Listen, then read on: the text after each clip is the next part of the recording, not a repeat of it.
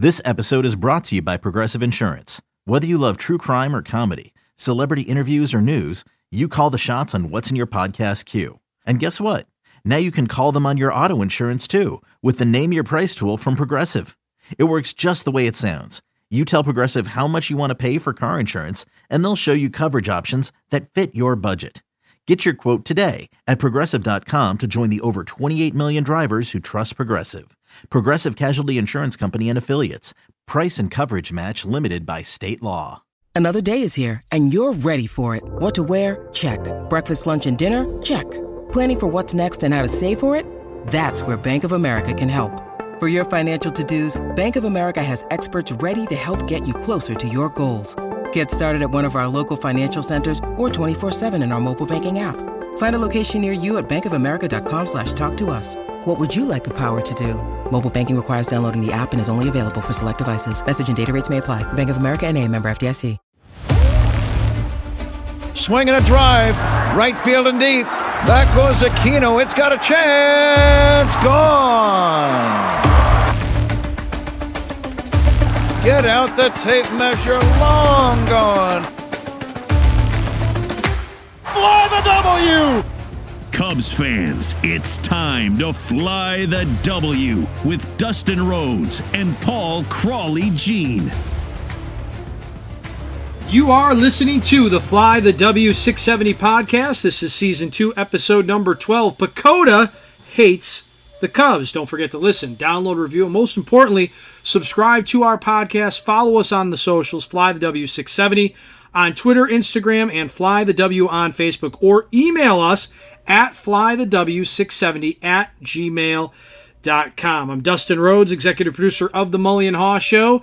We are live on 670 The Score from 5:30 until 10, and as always, I am joined by my buddy Crowley. Crowley, happy Valentine's Day. Happy Valentine's Day, and even more importantly, tomorrow, happy pitchers and catchers report.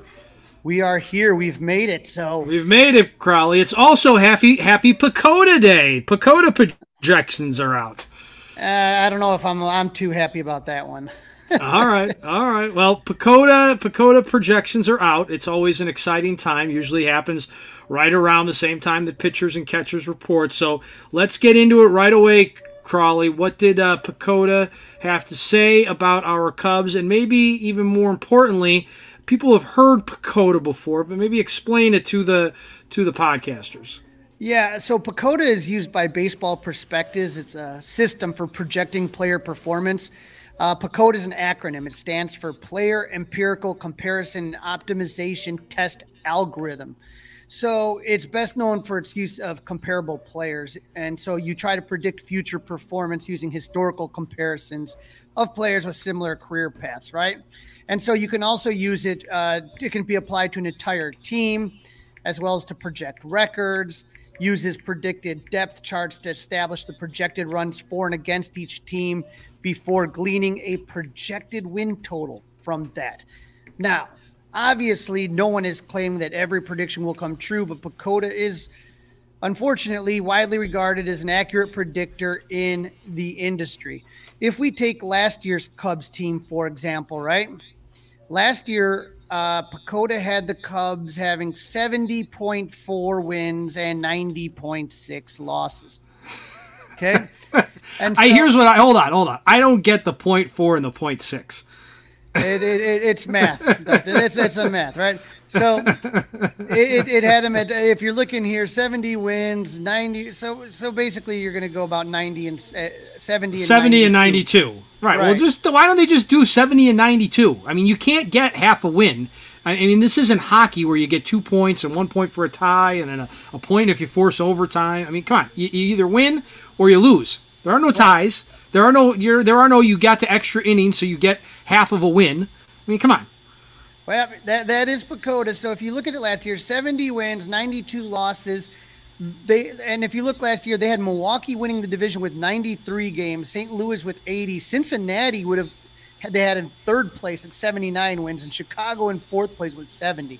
Now, the final results looked a little bit different. Now, as far as the Cubs are concerned, the Cubs outperformed their PECOTA projections by 4 games, and they finished in third. St. Louis blew through their PECOTA projections, 93 wins, Milwaukee 86, Cubs 74, Cincinnati went way under with 62, and Pittsburgh 62. So it just goes to show you, it's not 100% accurate. You could see, it was a 13-game difference for St. Louis, Cubs only a 4-game difference. But that's how it looked last season. But this, Dustin, is where I scratch my head. This year, PECOTA has the Cubs going 77-85.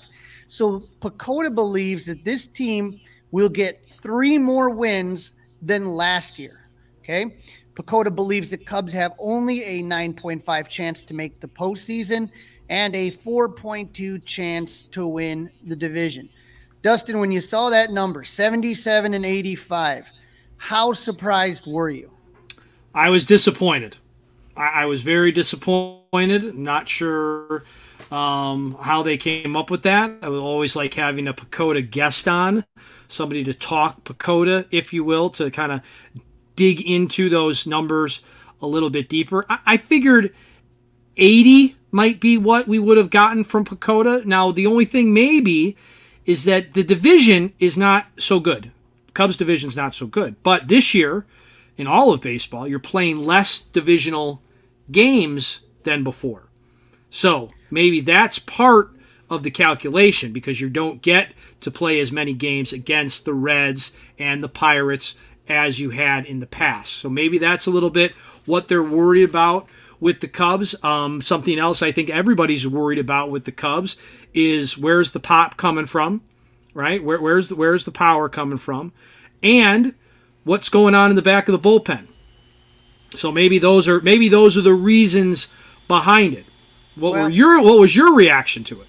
I was pretty disappointed. I don't know. I know PECOTA usually kind of sometimes goes on the low end of things, but I thought that tell me that this team is 3 wins better than last year. I don't know about that. They have, and then I was looking at it, they had Milwaukee in first place, 87.6, and St. Louis 87.5, so about a statistical tie. They have the Cubs in third place with 77, Pittsburgh in fourth, 70, and Cincinnati in fifth with 66. I can see that with Pittsburgh and Cincinnati. That seems about right, yeah. Yeah, but you're telling me the Cubs are only 7 games better than Pittsburgh? I don't know about that. And so I started digging into the numbers, Dustin. I got frustrated, so I started to take a look. I said, how are you telling me that the Cubs are only going to improve 3 games? And again, like you said, some of it may be the fact that you're going to have to play better teams, especially teams in the American League. You're going to have to play the NL West and NL East and the AL East. These are strong teams. But I'm just looking at this and I'm saying to myself, okay, when you look at this, the infield, for the most part, Dustin, is completely different. And you've got a huge difference in center field, okay? Huge. So before we compare the 2022-2023 Cubs teams, I just wanted to throw out another term here. We already threw out PECOTA, and baseball loves its acronyms. But here's WAR, right? The WAR statistic is one that measures a player's values in all facets of the game by deciphering how many more wins he's worth than a replacement level player at the same position, a minor league replacement, or readily available fill-in free agent. So that's what WAR measures is the value, right? How many wins are you worth more than just the average player? Okay. This season in 2023, the Cubs have 3 players that are competing for time at first base, right? Trey Mancini had a 1.4 WAR last year. Eric Hosmer 1.1, and then Matt Mervis, we can't tell because obviously he was in the minors last year. Okay. If we look at the 2022 team, who do you think had the most games at first base, Dustin? 2022 most games at Rivas? Alfonso Rivas, 92 starts, and that was a WAR of 0.5, half a game. Next up, Frank Schwindel, 48 games, negative 1.1 WAR. So he was worse than your average fill-in player. PJ Higgins, 38 games, at an even WAR, 0. Wasn't worth any more or any less. Patrick Wisdom's, 18 games, 0.9 WAR. David Bodie, 6 games, 0.8 WAR. Jared Young, if you remember him, which I'm sure most of our listeners don't, 2 games at 0.1 WAR. So I don't remember him either. you basically got zero production from first base. Zero. You basically could have picked in any free minor leaguer or free agent that was just sitting on the scrap heap, and you would have done just as good at first base. So you have to say that Trey Mancini and Eric Hosmer, and we don't even know Matt Mervis, but anything could be better than last year's first base class. Anything could be better. I mean, again, make Matt Mervis a 0, right? Just to be fair, right? You could just a 0, okay? Right. And it's still significantly better than what went on last year. Significantly. Right. Now, this season, Nico Horner will be the opening day second baseman. Nico played shortstop last season, and with that, he had the team high 4.5 WAR. So he was worth almost 4.5 wins more than an average player. Now, you're going to have to anticipate that's going to go up because he's going to be playing an easier position at second base. Okay? Last season, 8 players got playing time at second base. Nick Madrigal, 59 games with a .7 WAR. Chris Morrell, 33 games, 1.4 WAR. Jonathan Villar, 29 games at a negative .6 WAR. Zach McKinstry. I was say he had to be negative. Negative. Zach McKinstry, 19 games, .5 WAR. David Bodie, 18 games, .8 WAR. Andrelton Simmons, 18 games, negative .2 WAR. Esteban Kairos, 12 games, .4 WAR. And Ildemaro Vargas, 3 games at negative .1 WAR. I mean, you have 1, 2, 3, 4 players in negative WAR at second base, and now you're going for Nico? I mean, okay, you know? Yeah. You wonder what they're looking at, right? I mean, that's why I think it's my job to get one of these PECOTA talking heads on with Mully and Haw this week, okay? We need some answers. Or next time we podcast, we need some answers, Crawley. We need to run those numbers back at them and see what they spit back out at us. Now, in this case, Crawley, you saw the team. These are the team projections. They also will release later this week the player projections, right? We don't have those yet. They're not out yet. Okay. No, these are teams. So Dansby Swanson takes over at shortstop. Last season for the Braves, 5.7 WAR. That would have been the highest on the Cubs team last year. Nico played 130 games. We talked about his WAR. Andrelton Simmons played 18 at negative .2 WAR. Christopher Morrell, 13 games, 1.4 WAR. Zach McKinstry, 9 games, .5 WAR. Ildemaro Vargas, 6 games, negative .1 WAR. And Jonathan Villar, 2 games at negative .6 WAR. Now, the one position that I think we're a little nervous about that the Cubs did not show much improvement in is going to be third base. Patrick Wisdom was the primary third baseman last year, 105 games with a .9 WAR. You had Zach McKinstry, 21 games, .5 WAR. Christopher Morrell, 18 games, 1.4 WAR. And then you had Bodie, VR, Higgins, and Nico Warner even had 1 game. So in general, not much changes other than the fact that you may see, Morrell wasn't with the team last year. I think you're going to see a lot of mixing and matching at third base with Wisdom and Morrell. So I think that's a big difference. Finally, Dustin, the worst position on the field for the Cubs last year, center field. Cody Bellinger is now taking over as the everyday center fielder for the Cubs. As bad as he was offensively last season, his defense raised his WAR to 1.2 games. That's what Cody Bellinger was worth playing an awful season on offense, okay? Who had the most games in center field for the Cubs last year, Dustin? Christopher Morrell? Rafael Ortega, 67 games with .3 WAR. Christopher Morrell, 57, 1.4 so WAR. I was close.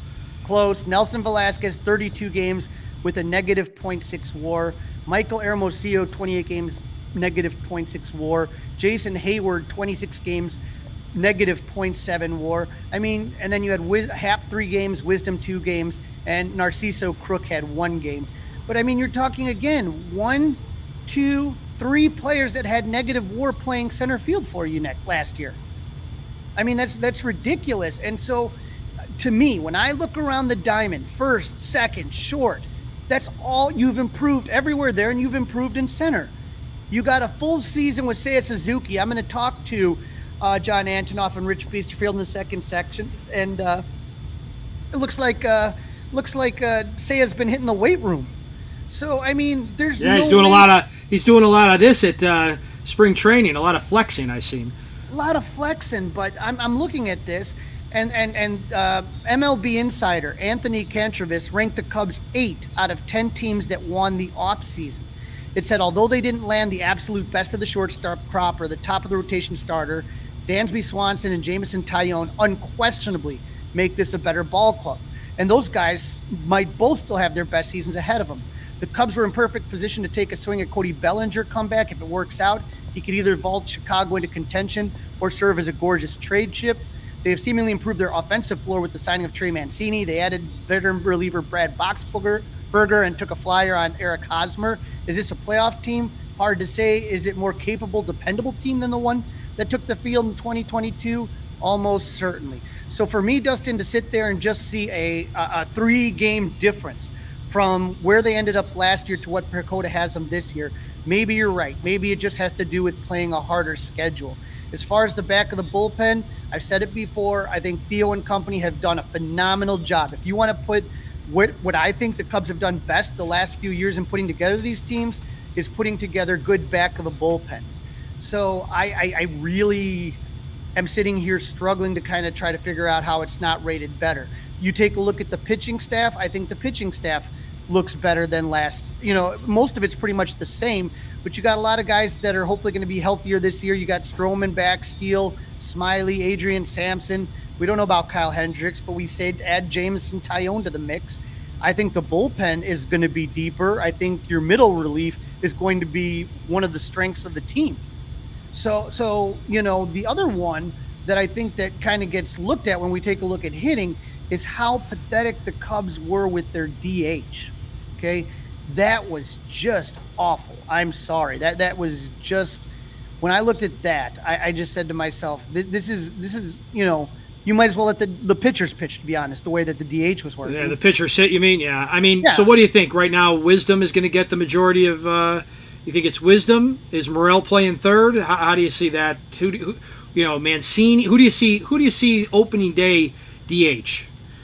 I that's a good question, and I think that's what spring training is going to kind of help determine, and that's why it's exciting that you have the position players come in the 20th, so that'd be on Monday.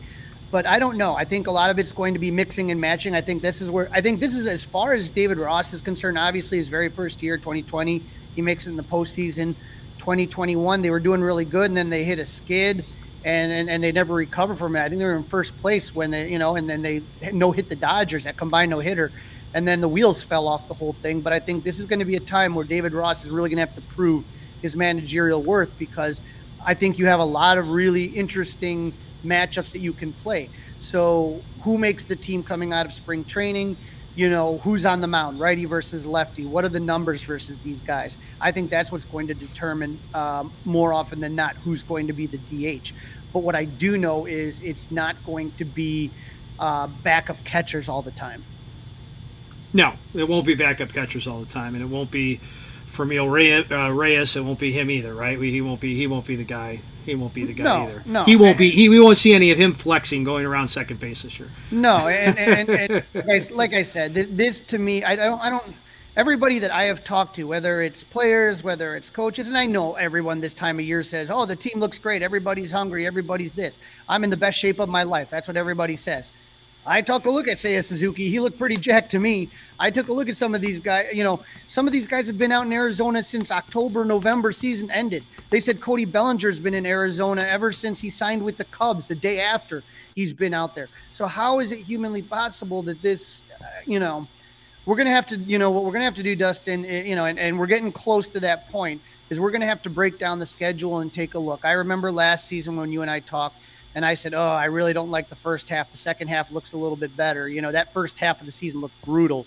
I think that we're going to have to really kind of, as we see, how these teams look, and anything can happen. You know what I mean? I heard when I was listening to Mullion Hall this morning, I heard you guys talking about, the Sox having the problems with their pitcher, and does he come out of camp? Those type of things pop up. Injuries are going to pop up, but we do have to kind of start breaking down the schedule, taking a look month by month, and seeing what the heck is happening, because That's the only thing I can think of when it comes to PECOTA.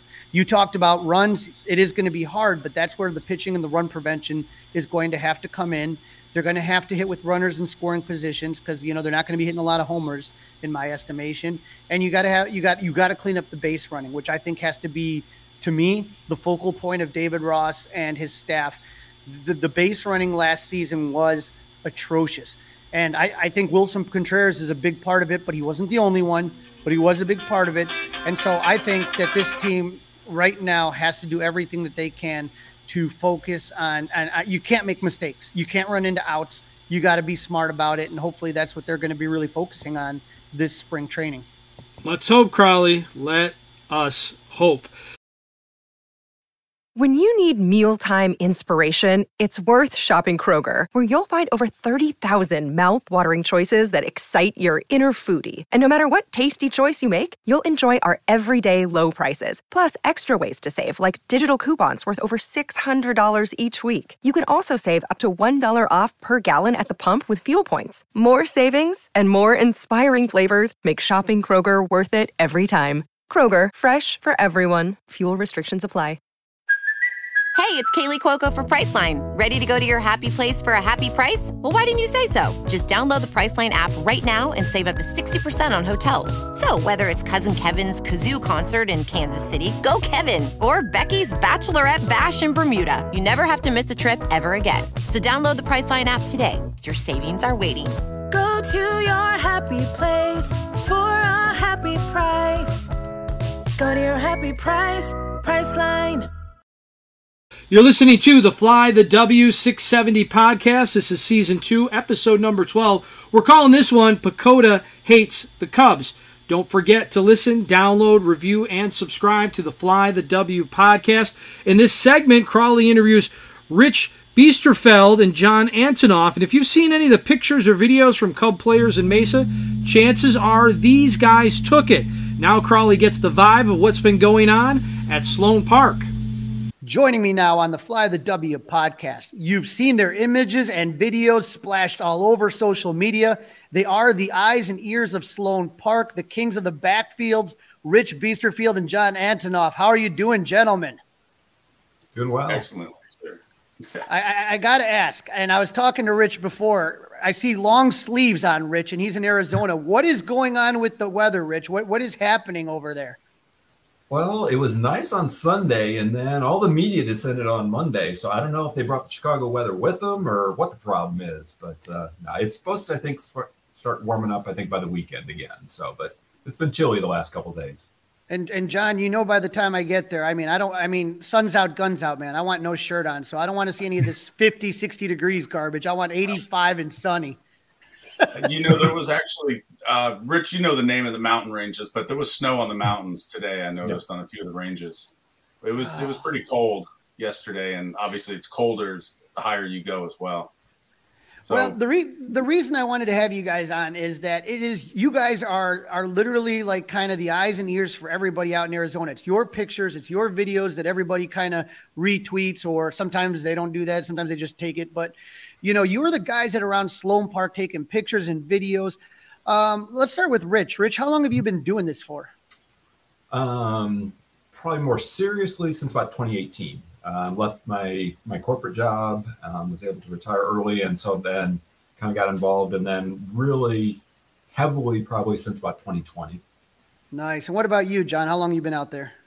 Oh, I came out for spring training in 2000. I think I met Tim Sheridan, if you know Boys of Spring, the PA announcer, and so I kind of happened to run into him. I think it was 2010.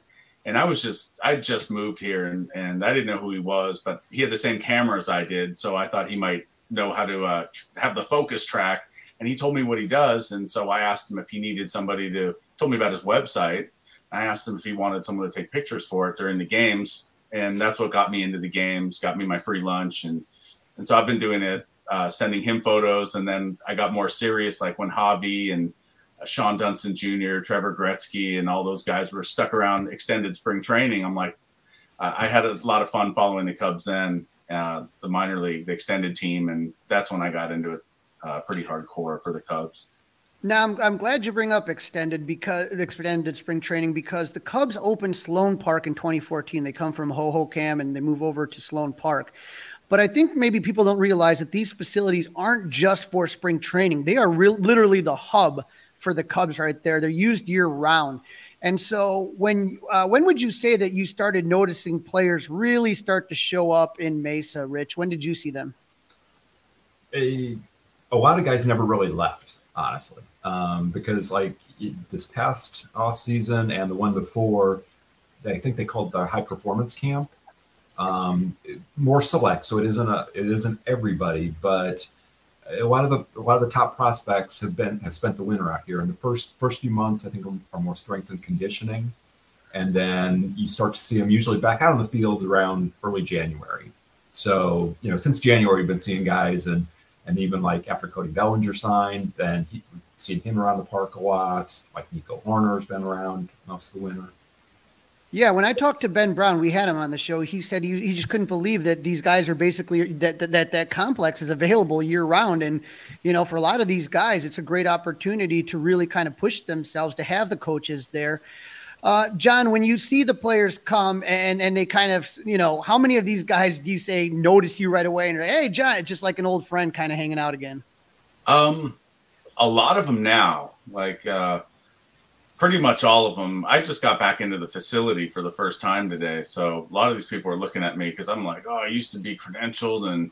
And so they saw me in there. Some of the guys were like, what are you doing in here? I go, dude, I've been doing this for a long time, So, but once the lockdown happened, Rich and I were always around here shooting the minor leaguers. I felt even like during the lockdown, I felt like the players are going to get traded off, like Bryant, Rizzo, and KB. And once they got all these prospects in return, there was no one here to document it. Everything was closed down. And I had a video camera that I was using for my own workouts. And I decided to bring it out here and see what we can get. And it was really challenging, shooting from outside the facility through holes in the chain link fences where they got the green screens. We'd actually use like a speculum technique. Just I'd stick rocks in there and then we'd literally squat down and take these photos. And the players came up to us like in the 2020, Rich will remember this. And they said, hey, thank you guys so much. Even the coaches are like, the players really appreciate what you're doing.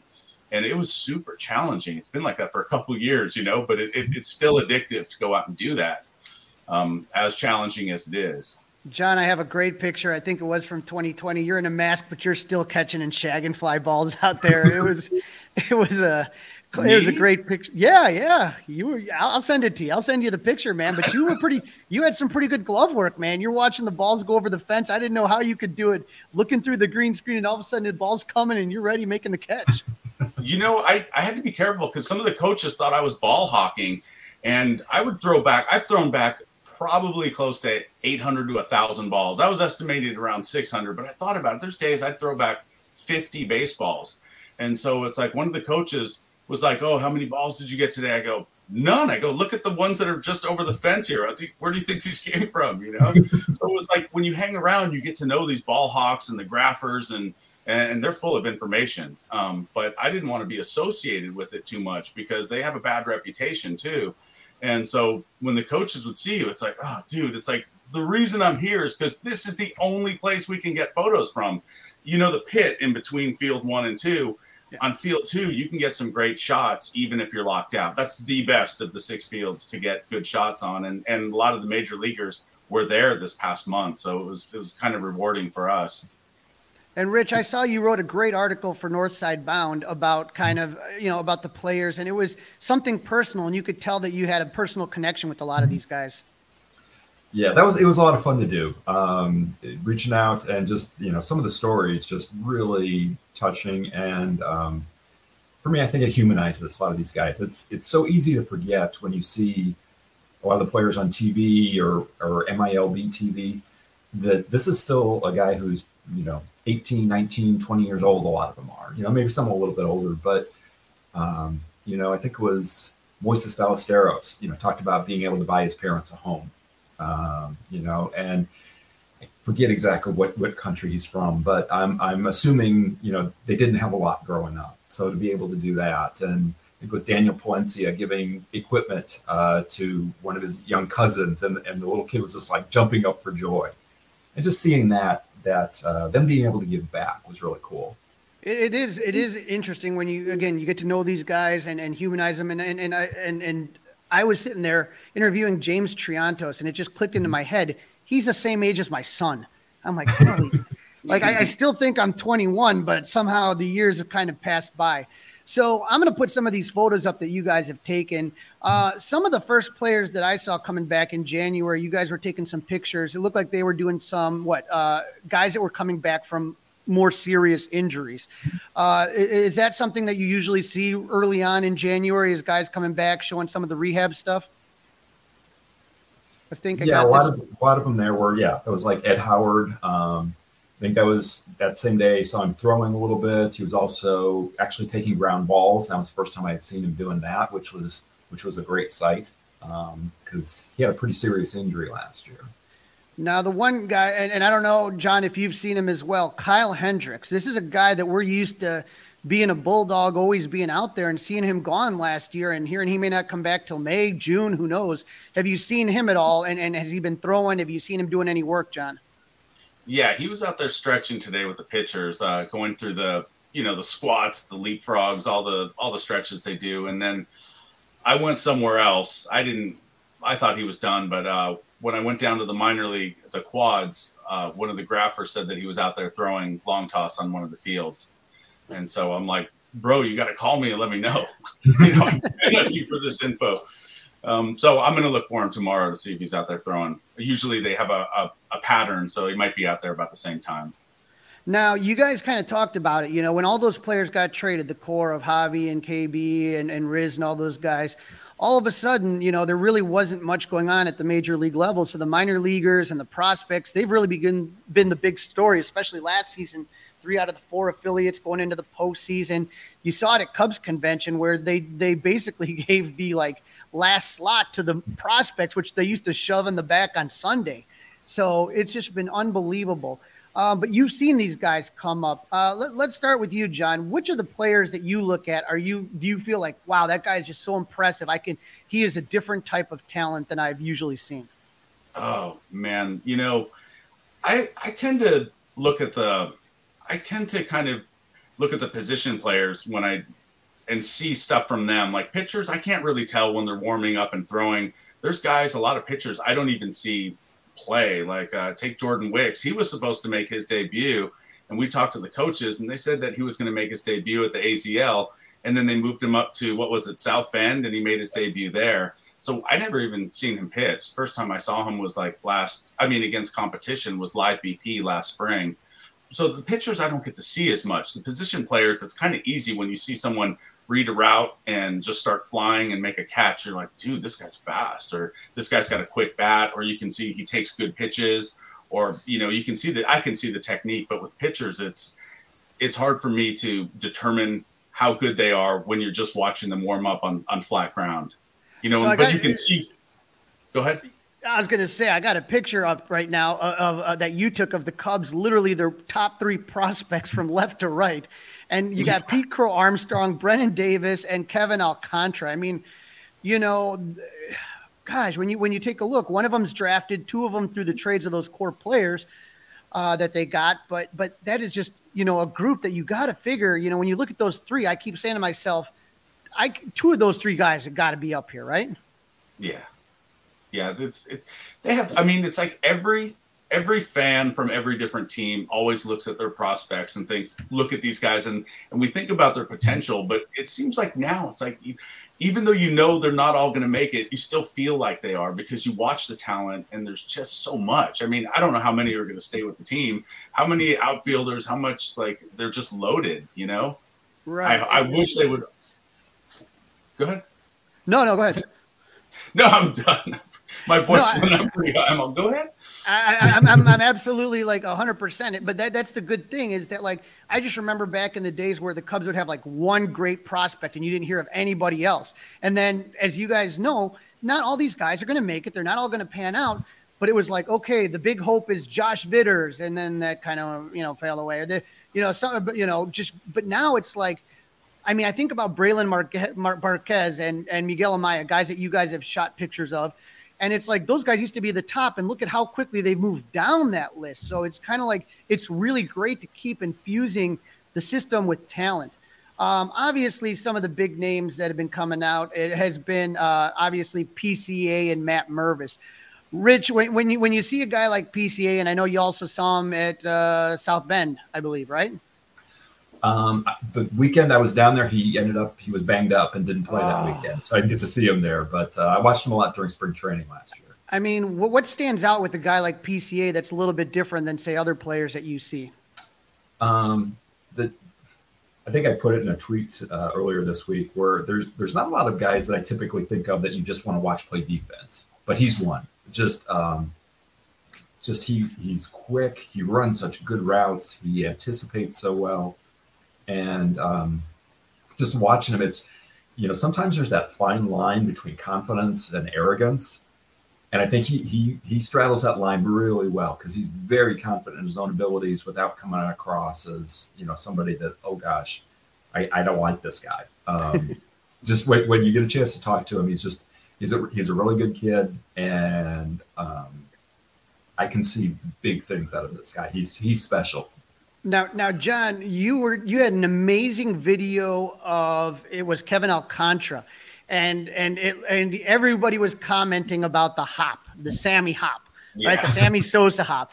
And somebody said, so I said, I retweeted your stuff and I said, man, this kid, he could really crack it. Something like, I maybe made a Sosa comment, and somebody said, oh, he's got the Sosa hop too. And I said, well, if he can produce Sosa home run levels, I'm absolutely fine with that. When you watch that guy through the camera lens, John, I mean, I forget I think you had a measurement of one of his home runs. It was just absolutely ridiculous.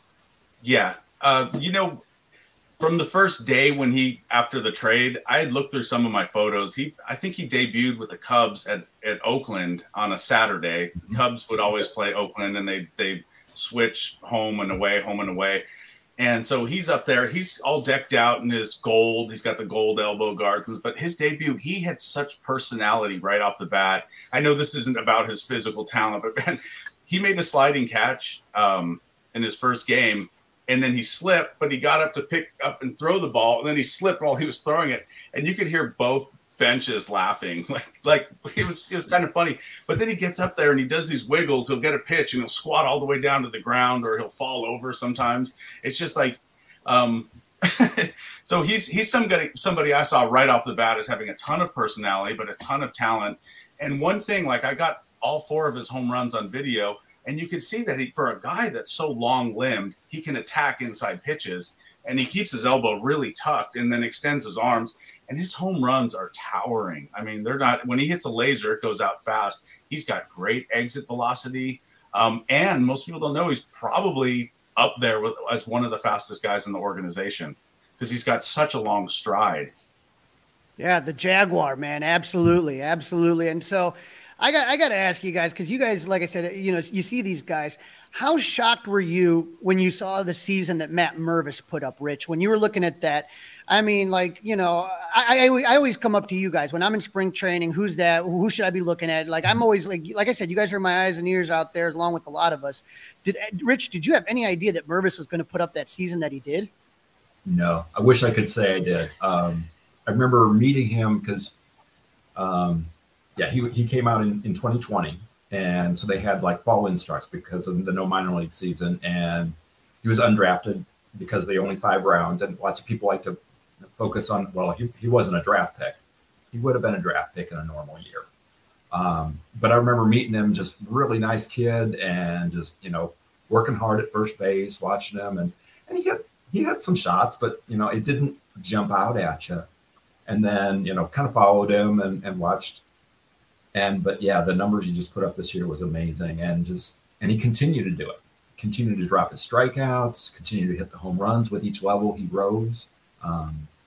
Just couldn't be happier for the guys. Like I say, another great guy. Got to see him and watch him in the fall league as well, and just how he made adjustments throughout the year.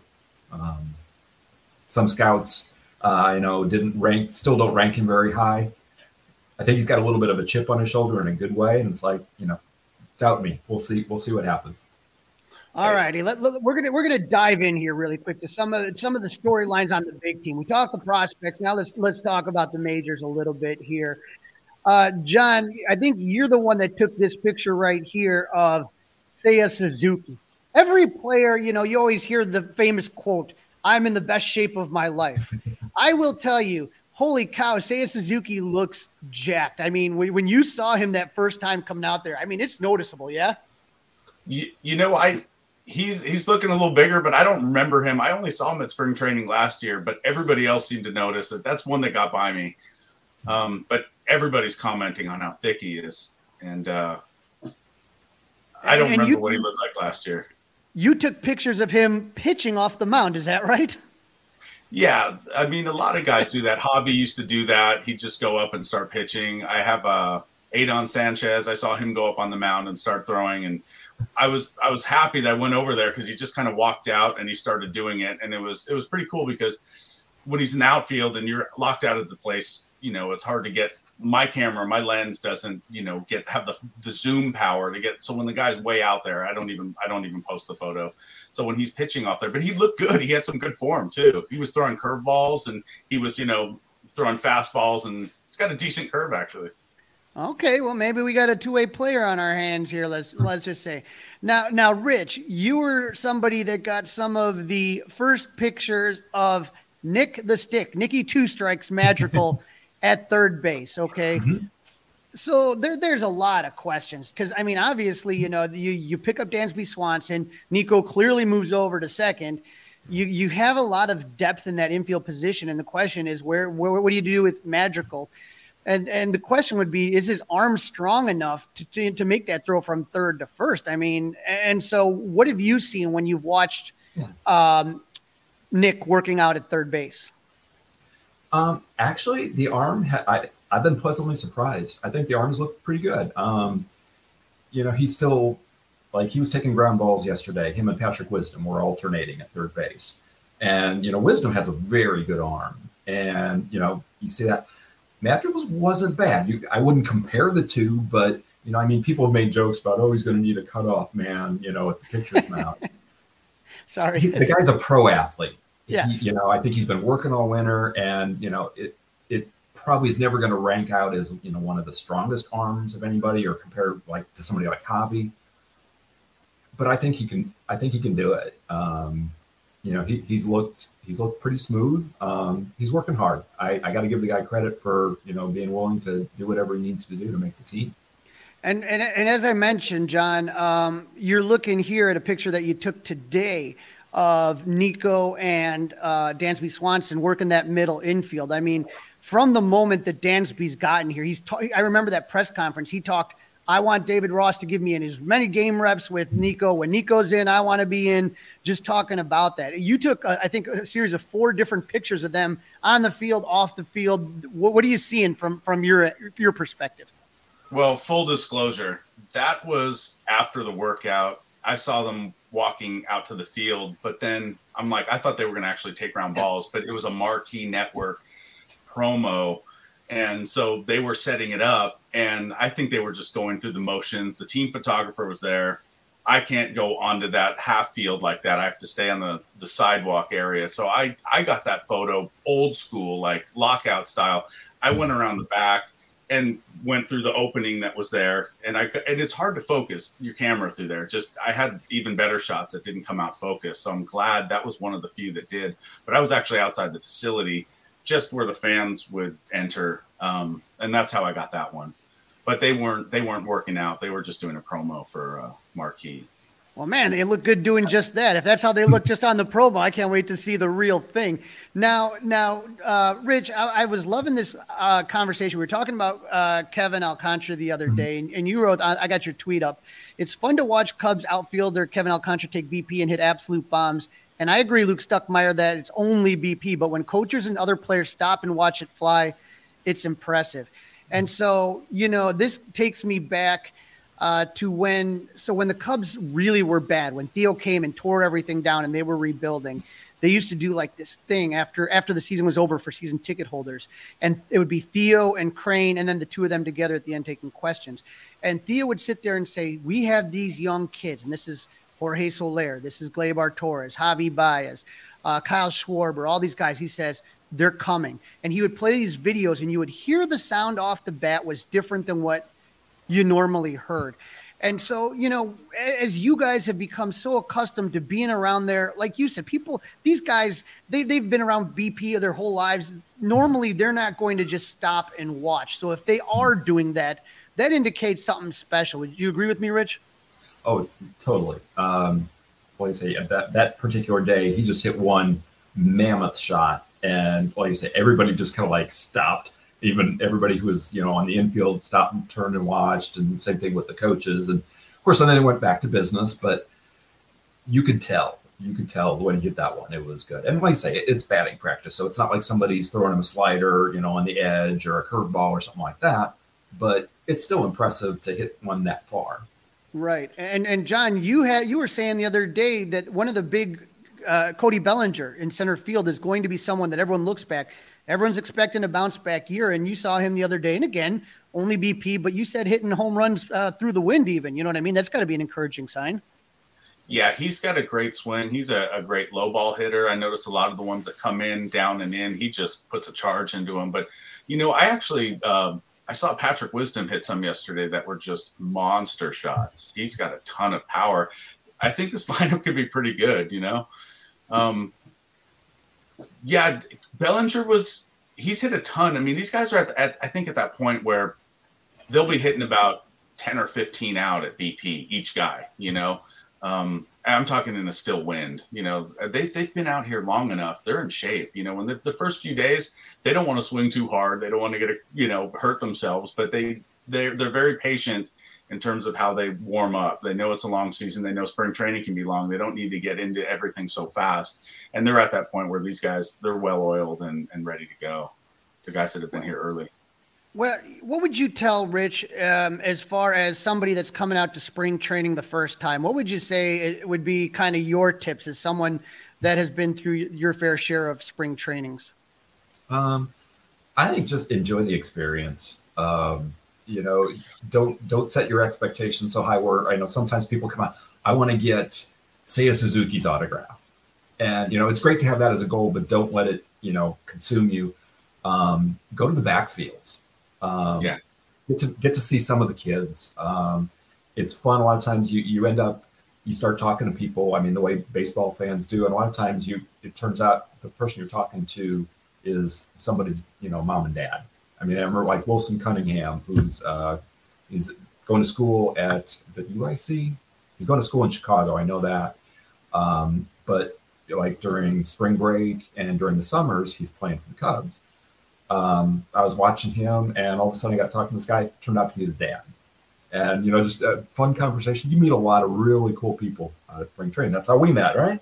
Right. John, what would you say? What would be your tips for anyone coming out to the desert?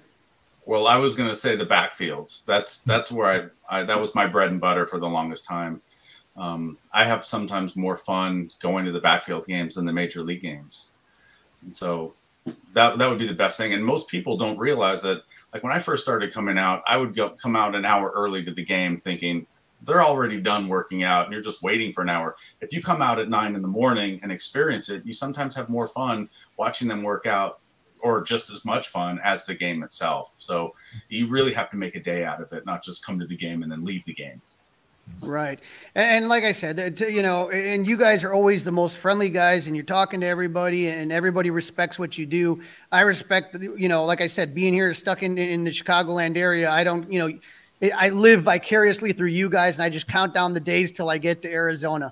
So I appreciate you guys jumping on the podcast. I appreciate all the work that you guys do. It's absolutely tremendous. And I look forward to seeing you when I come to Arizona March 8th. So I'll see you guys in a little bit, huh? Sounds great. All right, guys. Take care and good talking to you. Right on, Carl. This is the Fly the W670 podcast. This is episode number 12 of season 2, and we're calling this one PECOTA Hates the Cubs. Want to remind you to listen, download, review, and most importantly, subscribe to the Fly the W podcast. Crawley, earlier we talked about PECOTA, what they think of our Cubs, about 77-ish wins for the Cubs. But now let's talk about some of the rules that we're going to see implemented in the upcoming season. Yeah, it's interesting because, some of the rules we know, some of them we don't, and we're just starting to get some pictures and stuff like that I saw a lot of today as far as some of the changes that are going to be coming down the pipe. Now, I will tell you that I know some of the changes that people don't like are here to stay, and that's what we just found out on Monday. So that would be yesterday. With these changes on Monday, the league's joint competition committee voted unanimously to make the Manfred Man permanent, starting in 2023.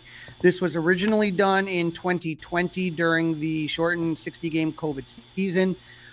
With the spring training with spring training delayed because of the lockout last year, they decided to keep it in. But now it is a permanent rule. So what will happen once we get to our extra innings? Now you're going to start having the runner on second base, whether you call it the ghost runner, whether you call it the Manfred Man.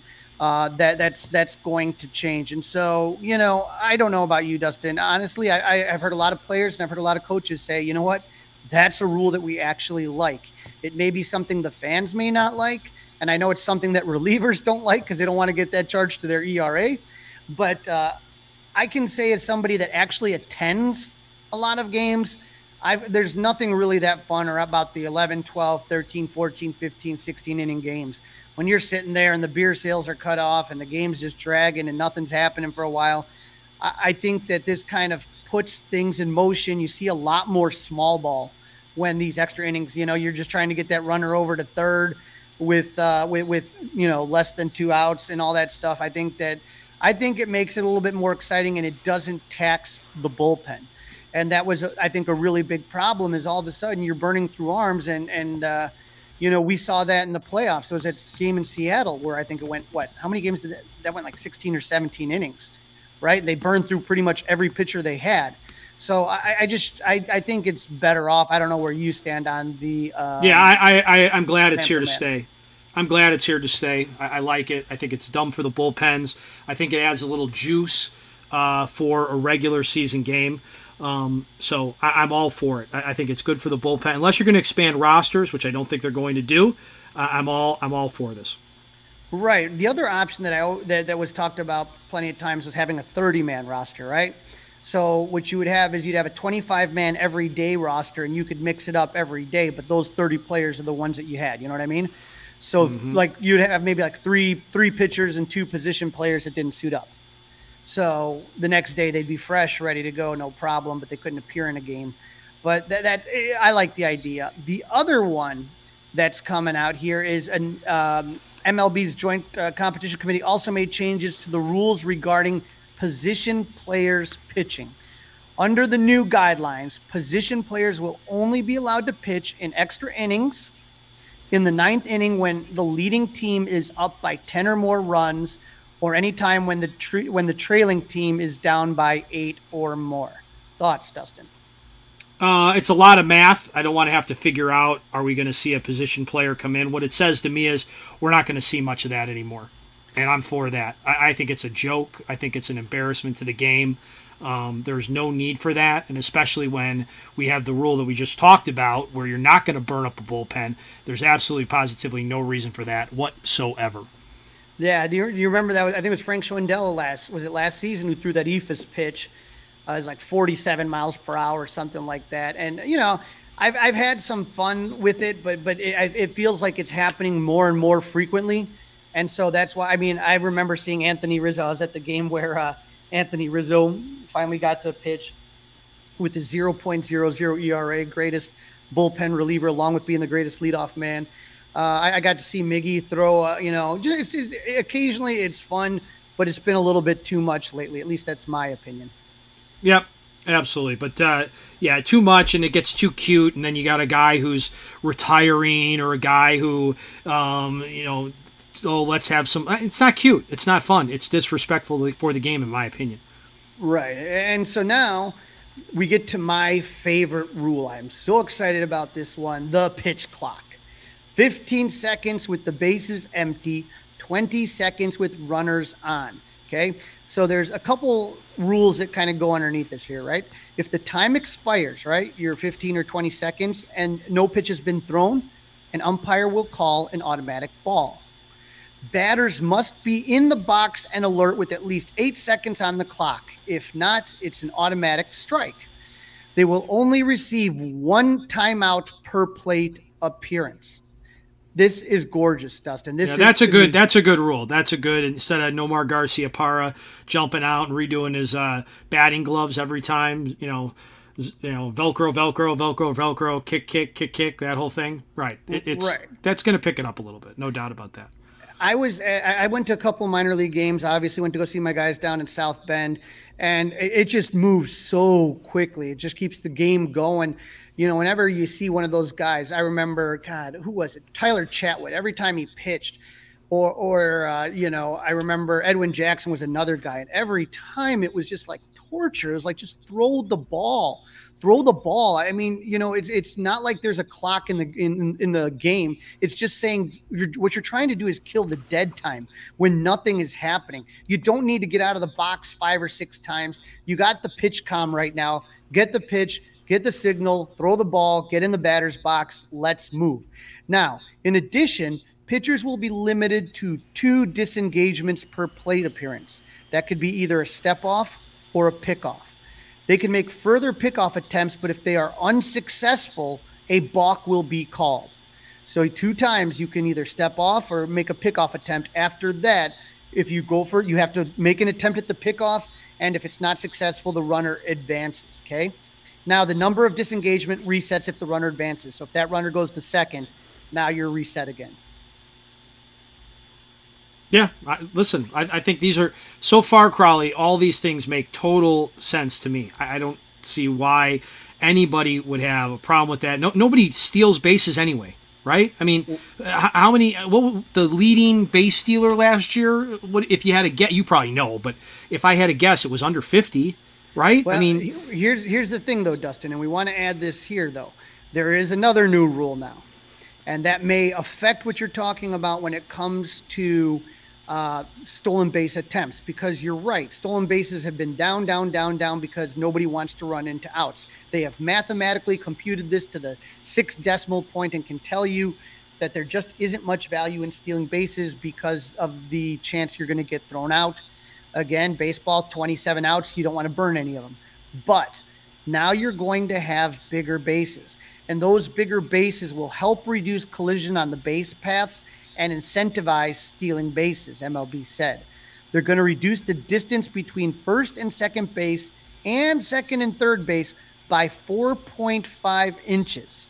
Okay, that's a lot, Dustin. That is a lot.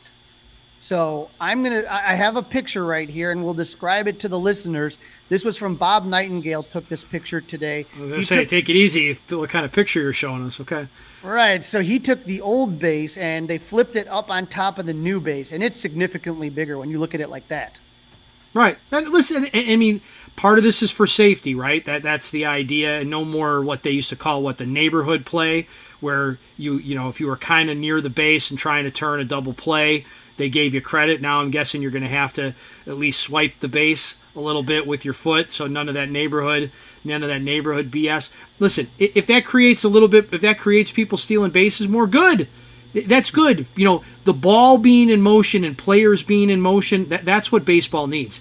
Even more than the quickening up of the game, speeding up the game, the ball needs to be in play and runners on base need to be moving around.